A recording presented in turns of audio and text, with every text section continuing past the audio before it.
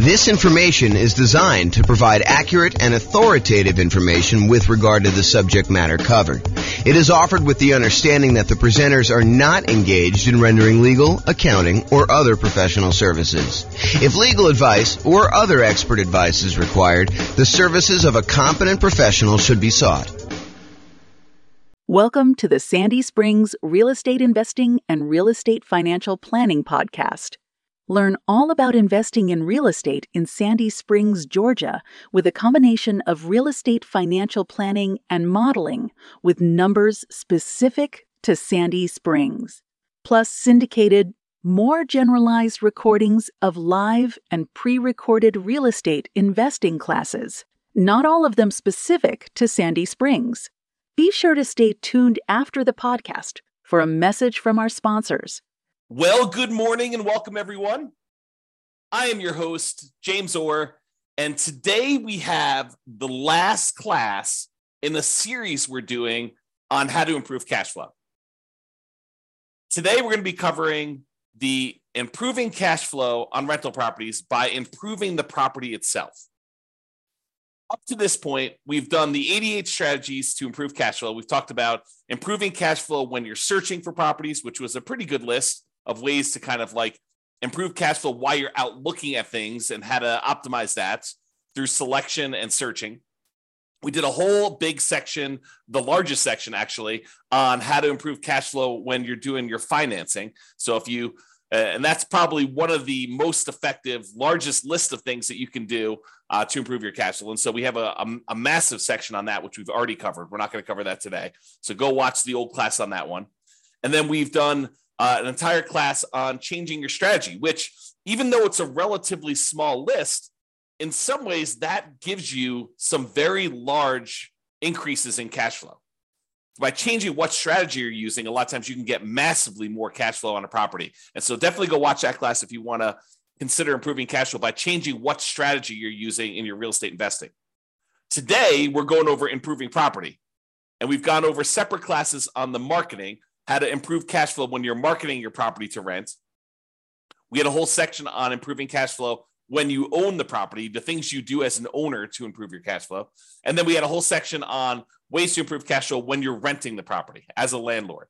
And so we've kind of broken this up into, let's see, 1, 2, 3, 4, 5, 6, 7 different sections. Today is the last section that we're going to cover because we've covered all the other ones already. We've covered all 88 strategies to improve your cash flow. And so let's jump into it. So improving property. I've broken this down into kind of 6 things. And I think there is a little bit of overlap between some of these. But here they are. You could subdivide the property. You could upgrade the property. You could add solar to the property. You could provide a furnished rental. You can convert the property, or you could charge improvement rent. Okay, so let's go over what each one of this. Subdivide. So can I subdivide, and I'm using that kind of in quotes because it's a really informal use of that word, but can I subdivide my property into multiple units to increase rent? And this is not, in my mind, the same as necessarily converting it to a full-on legally conforming duplex or triplex or fourplex or fiveplex or sixplex or whatever you're doing. In my mind, this is sort of like informally grouping it this way. You know, not necessarily, it's not that you're not complying with zoning laws, but you're using it like a roommate would, but you're having a lot of separation in the property itself. The most common example of this is sometimes you walk up to a property and it's a single family home. It is definitely not a duplex. It is not zoned duplex. It would not pass as being zoned duplex, but you walk up to the property and you're like, this is a duplex. The upstairs unit, for lack of a better way to describe it, is a completely self-sufficient rental unit where you have, 2 bedrooms and a kitchen and living room and everything else. But there's like a door that normally goes to the downstairs that's like a solid core, almost like indoor-outdoor door. It's like a hardcore divider between the upstairs and the downstairs. And then when you finally open that door and you go downstairs, there's a separate apartment downstairs. There's like a separate bathroom, there's a separate bedroom, there's a separate living room. There may not be a full-on kitchen. A lot of times, this is how they get around the zoning issue. They'll have like, it looks like an eating area. It's almost like a bar, but the bar has a slightly larger than a bar would normally have for a refrigerator, like a good sized refrigerator. And they have a sink, and they may or may not have like a hot plate, not necessarily like a stove or a stovetop or an oven, but they have like a way to heat up food, a microwave, and maybe like a plug-in portable hot plate for you to be able to heat stuff up. So, but you look down there and you're like, look, this is a separate unit, right? Like this looks and feels like a separate unit. And maybe even in a lot of cases they have a separate outdoor entrance. Like there's a back door to the property, either a sliding glass door and it kind of walks out to a walkout, like it's like a walkout basement, or it's an underground unit and it has like the stairs going up leading to the driveway. You'll see these units where they look like duplexes. They're not duplexes, right? Because, in some markets, and it varies a little bit market to market, there are rules about what is defining a duplex. They have to have separate heating units. They have to have separate AC units. They can't be connected that way.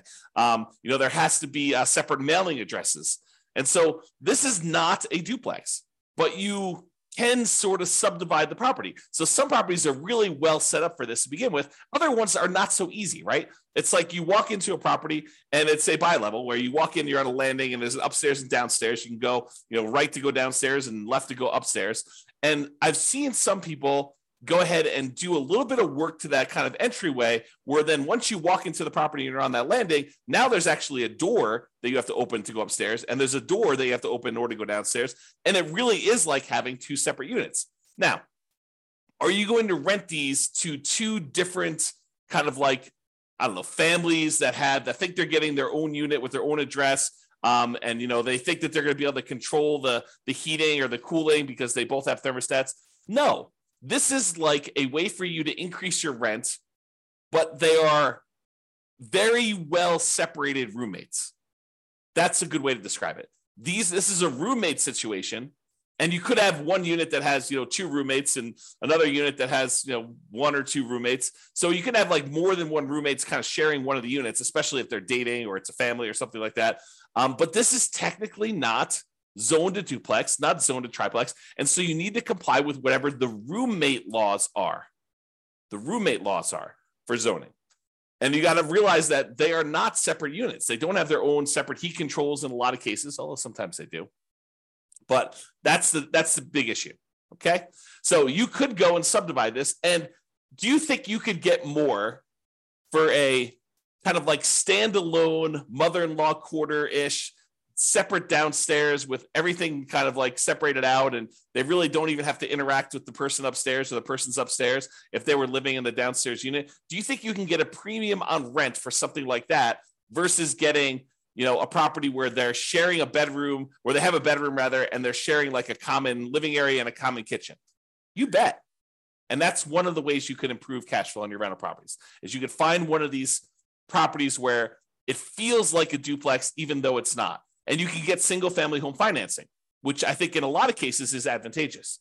Especially if you're buying your second or third property and you've already used up your FHA or your VA loan, which is what we a lot of times use when we're buying formally zoned, completely compliant duplexes, triplexes, or fourplexes. But in this case, it's a single family home that looks and feels like a duplex or a triplex or a fourplex, but it's really a single family home. And so you can go get these, 5% down conventional loans on them. Whereas if it really was a duplex, triplex, or fourplex, you could not get a 5% down conventional loan on them. So there is kind of an interesting benefit to doing this way. Now, realize when you go and sell it, you can't sell it as a duplex or a triplex, right? Because it's technically not zoned that way. You'd have to tell them, look, this is a non-conforming property that feels like a duplex, even though it's not. And if you wanted to go and live here and kind of like unseparate these, you might have a little bit of work to do.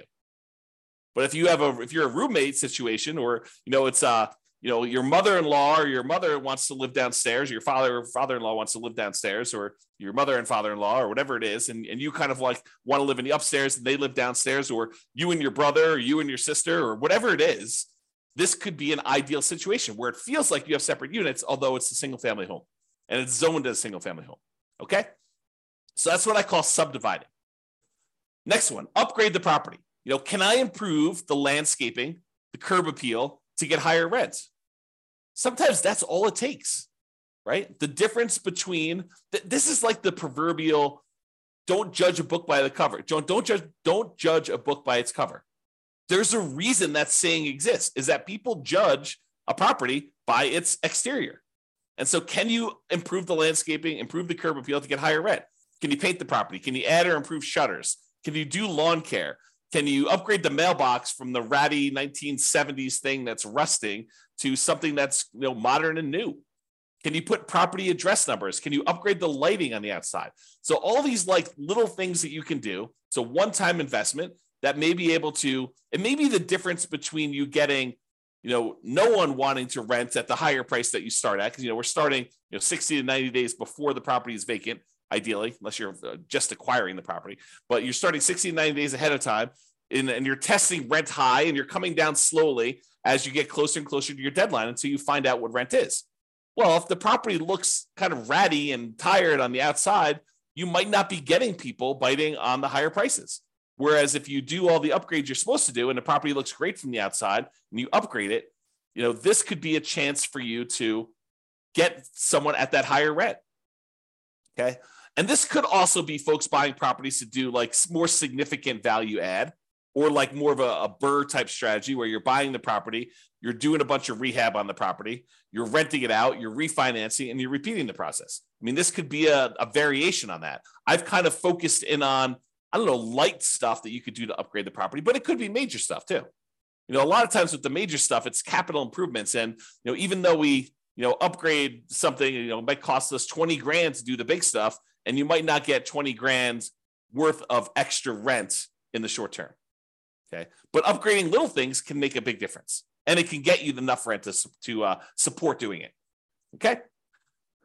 All right. So that's upgrading the property. Adding solar.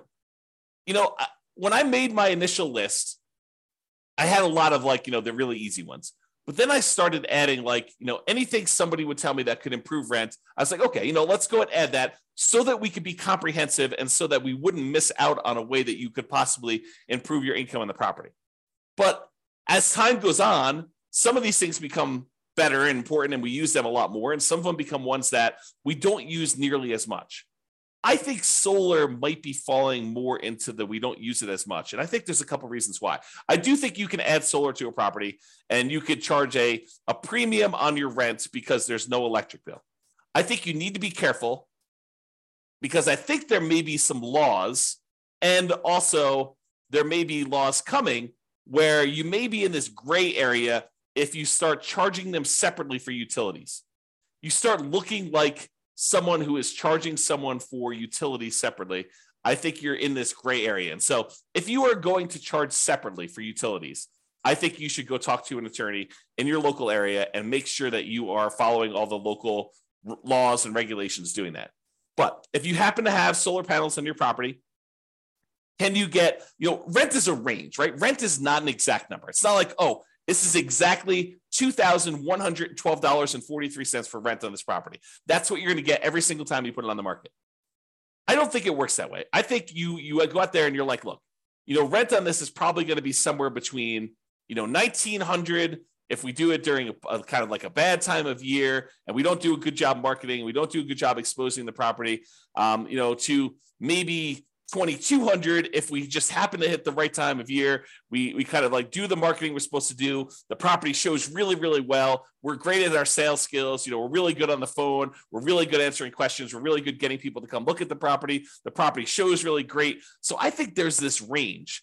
And so when you add solar to a property, I think you have a chance to really push up the range a little bit and more likely get to the top of the range, especially if you have the sales skill to show somebody why having solar on your property is a major benefit and how it can save them money. So they may be comparing your property to one that's $100 or whatever less, but if you have solar on your property, you can tell them, look, you're not going to have an electric bill on this, or you're not likely to have an electric bill as long as you don't go over the usage you have on this thing. And so that's included. And so you got to really kind of, give some value to that. And that's why this property is probably, a little bit higher than some of the other ones you're comparing at the same price range. Okay. So solar, be careful, but this is a possible way for you to kind of improve your rent range to prove where you are in the rent range. And maybe it also allows you to rent the property a little bit faster. Maybe, someone's looking at two properties, one of them has solar, one of them doesn't. They're both similarly priced. Yours probably goes first, is the guess. All right, furnished rental. So can I rent the property furnished to get more rent? There are some folks that are looking for furnished rental. They don't want to go buy furniture. Maybe they're in a situation where they're only going to be here for 6 months or a year or 2 years, and they don't want to go. Maybe they have another property, another part. Maybe they're like traveling and they spend part of their time in one market and they spend another time in another, and they don't want to go buy all the furniture and all the things they need in order to get a house up and running. And they're willing to pay a premium for that. And so you could actually get higher rent by furnishing a property to get more rent. And this is often associated with kind of like changing your strategy. For example, changing your strategy from a year-long lease to a short-term rental. We see this a lot in those where when you're doing short-term rentals, they expect them to come furnished. They expect there to be kitchen supplies in the kitchen and bathroom supplies and shampoo and stuff like that, because it's more like lodging than it is like short-term hotel-like lodging. That's I guess that's how I describe it. But basically, you could change your strategy and do this, but you don't have to. You could do like long-term rentals that are furnished. It doesn't have to be going to short-term rentals or medium-term rentals, but it is often associated with that. Okay, so that's another way to increase your rent on property and improve income to be able to get higher rent. All right. So before we talked about kind of like what I called subdividing, like informally separating out parts of the property in order to make it feel more like a duplex, triplex, or fourplex. But sometimes you can like legitimately, legally, completely convert a property to a duplex, triplex, or fourplex. There is the ability for you to, the lot is zoned for duplex, triplex, fourplexes, and you decide to say, hey, look, I'm just going to do this officially and change it to be a duplex, triplex, or fourplex so that I can rent this out to separate people. I can have separate addresses. I can have separate heating units, separate air conditioning. All the different things are done right, legally, zoned correctly, and doing that. And so this is the full conversion. Can I convert my property to a duplex, triplex, fourplex, or more? And sometimes this is easy as the property is really set up for it. Other times it can be cost prohibitive and impossible from a zoning licensing perspective. So you got to be careful, but sometimes it's just harder to do. It costs more, it's more work, more labor, and you got to go through approval processes and all that stuff. So just be careful. Sometimes it's easy, sometimes it's not. Be careful of zoning laws and check with your city and county before doing the work. Do not assume that you can just convert any property you want to a duplex, triplex, or fourplex. There are laws set in place to prevent this. Okay, so be careful. Changing the characteristics of a property in this way can also impact the type of loans and therefore loan to value that you can get on the property. And furthermore, it can impact who are your buyers when you sell. If you have a single family home that you've sort of the subdivide one, the one I covered first, where you've kind of converted it to more of a roommate situation that has a lot of separation, that's still a single family home. And you can convert it back easily, relatively easily, to be a single family home. And so you have the whole pool of buyers who are looking for single family homes when you go to sell. And there usually is a very large pool of those people looking for single family homes. When you convert it officially to a duplex, triplex, or fourplex, you narrow your pool down. In some markets, it may be bigger, but I would say the overwhelming majority of the time, almost without exception, the pool of people that are looking for a duplex, triplex, or fourplex is going to be a smaller pool than the people looking for a single family home. You have fewer people looking for that. And the financing for the duplex, triplex, or fourplex is harder, less common than the ones for the single family homes. So once someone uses that FHA loan to buy their first duplex, triplex, or fourplex, it's really hard for them to get a second one. There's some really bizarre exceptions, but it's very difficult to do. Otherwise, you need to do a VA loan in order to buy it with little or nothing down. Otherwise, you got to put more down. You could buy a single family home with 3% down. You could buy it with 0% down. The USDA VA ones. You could buy it with 3% down if it's your first single family home. You can do a lot of 5% down ones. But if you're trying to do this duplex, triplex, fourplex sort of thing, then you're probably looking at FHA or VA financing or putting at least 25% down to buy these. Okay. So it changes the financing, which may be worse for you when you go to sell, if you go to sell. If you never sell, not a big deal. Okay. All right. Improvement rent. Sometimes you'll have a tenant. They will show up at the property and they'll be like, oh, this property is great. The challenge is it's not fully fenced in.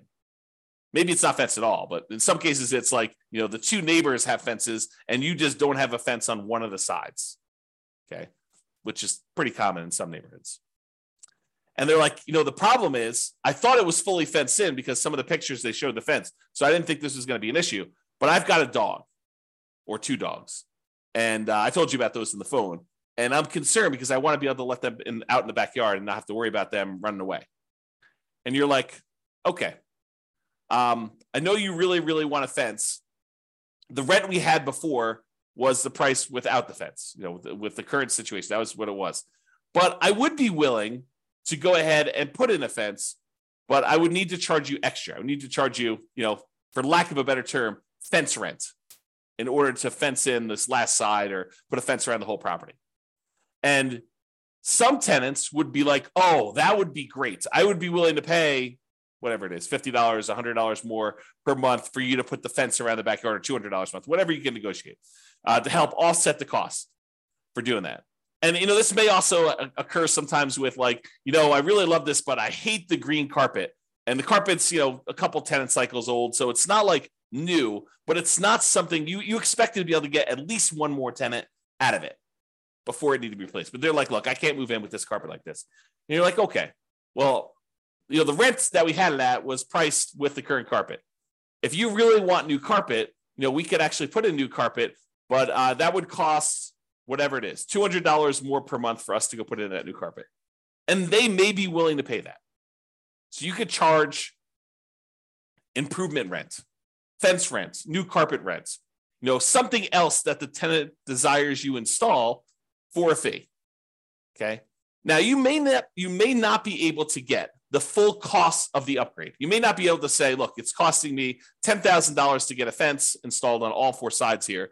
And I'm not going to be able to divide $10,000 by 12 months and get the full amount. Even though they may tell you, look, we're going to be here for 3 years. And you're like, okay, well, 10,000 divided by 36 months, that's going to be whatever that is, $300 a month. And they're like, yeah, we're not paying $300 a month. So you may not be able to get the tenant to pay the full cost of the upgrade. But with certain items, not all of the items, but with certain items, they have a reasonable enough lifespan that you may be able to get higher rent in the future to help offset this cost as well. For example, the fence. In some cases, a fence does give you a marketing advantage of having people with pets, and you may be able to get a slightly higher rent than you would normally. And so the tenants that are currently there in front of you may be able to offset some of the expense of the fence. And then the fact that you're going to be able to get higher rents for the future for the next, whatever it is, 10 years or 15 years for the lifespan of the fence, you may be able to offset the cost and make a profit on that. Some things like carpet might not be able to charge enough to justify it. Some things like a fence, you might be able to.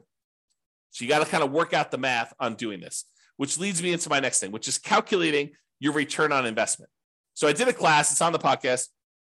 It's on the website and podcast. You can go listen to it, but it's called When to Do Upgrades with a Value Add Rental Property.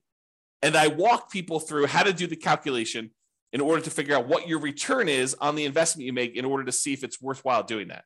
And I include a spreadsheet to help you do the math, but you want to be able to determine, look, I'm going to go spend an extra $5,000 or $10,000 in order to do an improvement on a property. You want to look and see how much money am I putting out? How much money am I getting back over what time period? And when do I make all my money back? And then how much profit do I make? And then what is the overall return on that money that I invested to see if it makes sense for you to do this extra investment? Sometimes you have to do it, right? The kitchen sink is just not working anymore and you have to do the upgrade. So that just becomes a capital improvement in that way. But sometimes you have a choice. And that's what we're talking about when we look at choosing these kind of returns that you can get by doing upgrades on properties. The basic idea, I'll kind of like give you the very short version of the class. It is you're doing an internal rate of return calculation over the lifespan of the upgrade that you're making to determine how much you're putting out at the very beginning, and then how much you're making over time on that thing for the lifespan of the actual upgrade you did. So if carpet's going to last you X number of years, you want to see how much you spent on the carpet to do the upgrade, how much extra money you're going to make on doing that carpet upgrade. And then when the carpet actually is completely its lifespan is exhausted, it dies, it's used up, then how much money did you make and what was your return on making that investment? And in some cases, on certain rental properties, these can be very profitable, like mini investments in your property, right? Like you go and you put up 10K and you're making whatever it is, 20% return on your money each year.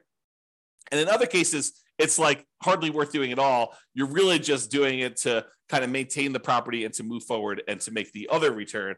And you may be not even making money on it. It may be sort of like lost in the other parts of the return that you're getting. So you need to go do that calculation, in my opinion. I mean, you don't have to, but it's a helpful tool for thinking about that. All right. So in conclusion,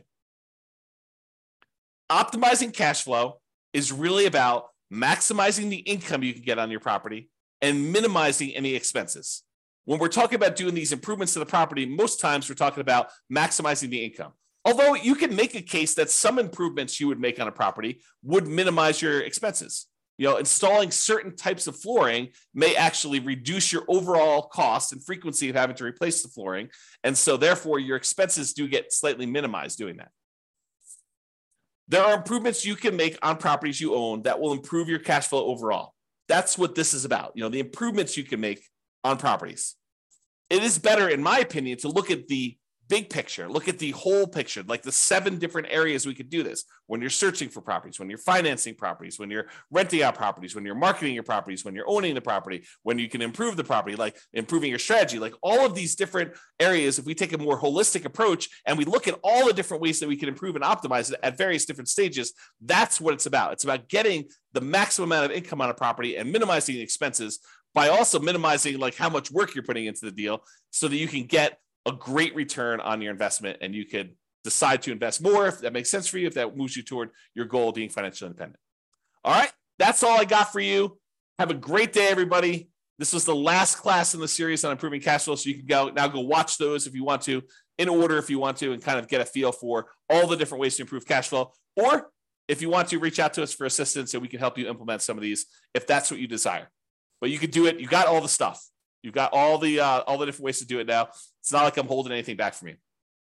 All right, that's all I got. Have a great day, everybody. Bye-bye for now. With home prices up, mortgage interest rates up, and rents up, but not quite enough to counteract the higher prices and interest rates, cash flow on rental properties in Sandy Springs is harder than ever.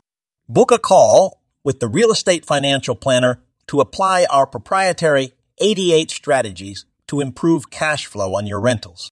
See the show notes for a link to schedule your call and improve your cash flow today. If you're a real estate agent, lender, or professional in Sandy Springs that wants to help our real estate investor listeners, consider reaching out to learn about collaboration opportunities with this podcast. We'd love to add more value to our listeners by having you assist our investors buy, sell, and finance their real estate investments. See the show notes to schedule a call to discuss collaboration opportunities.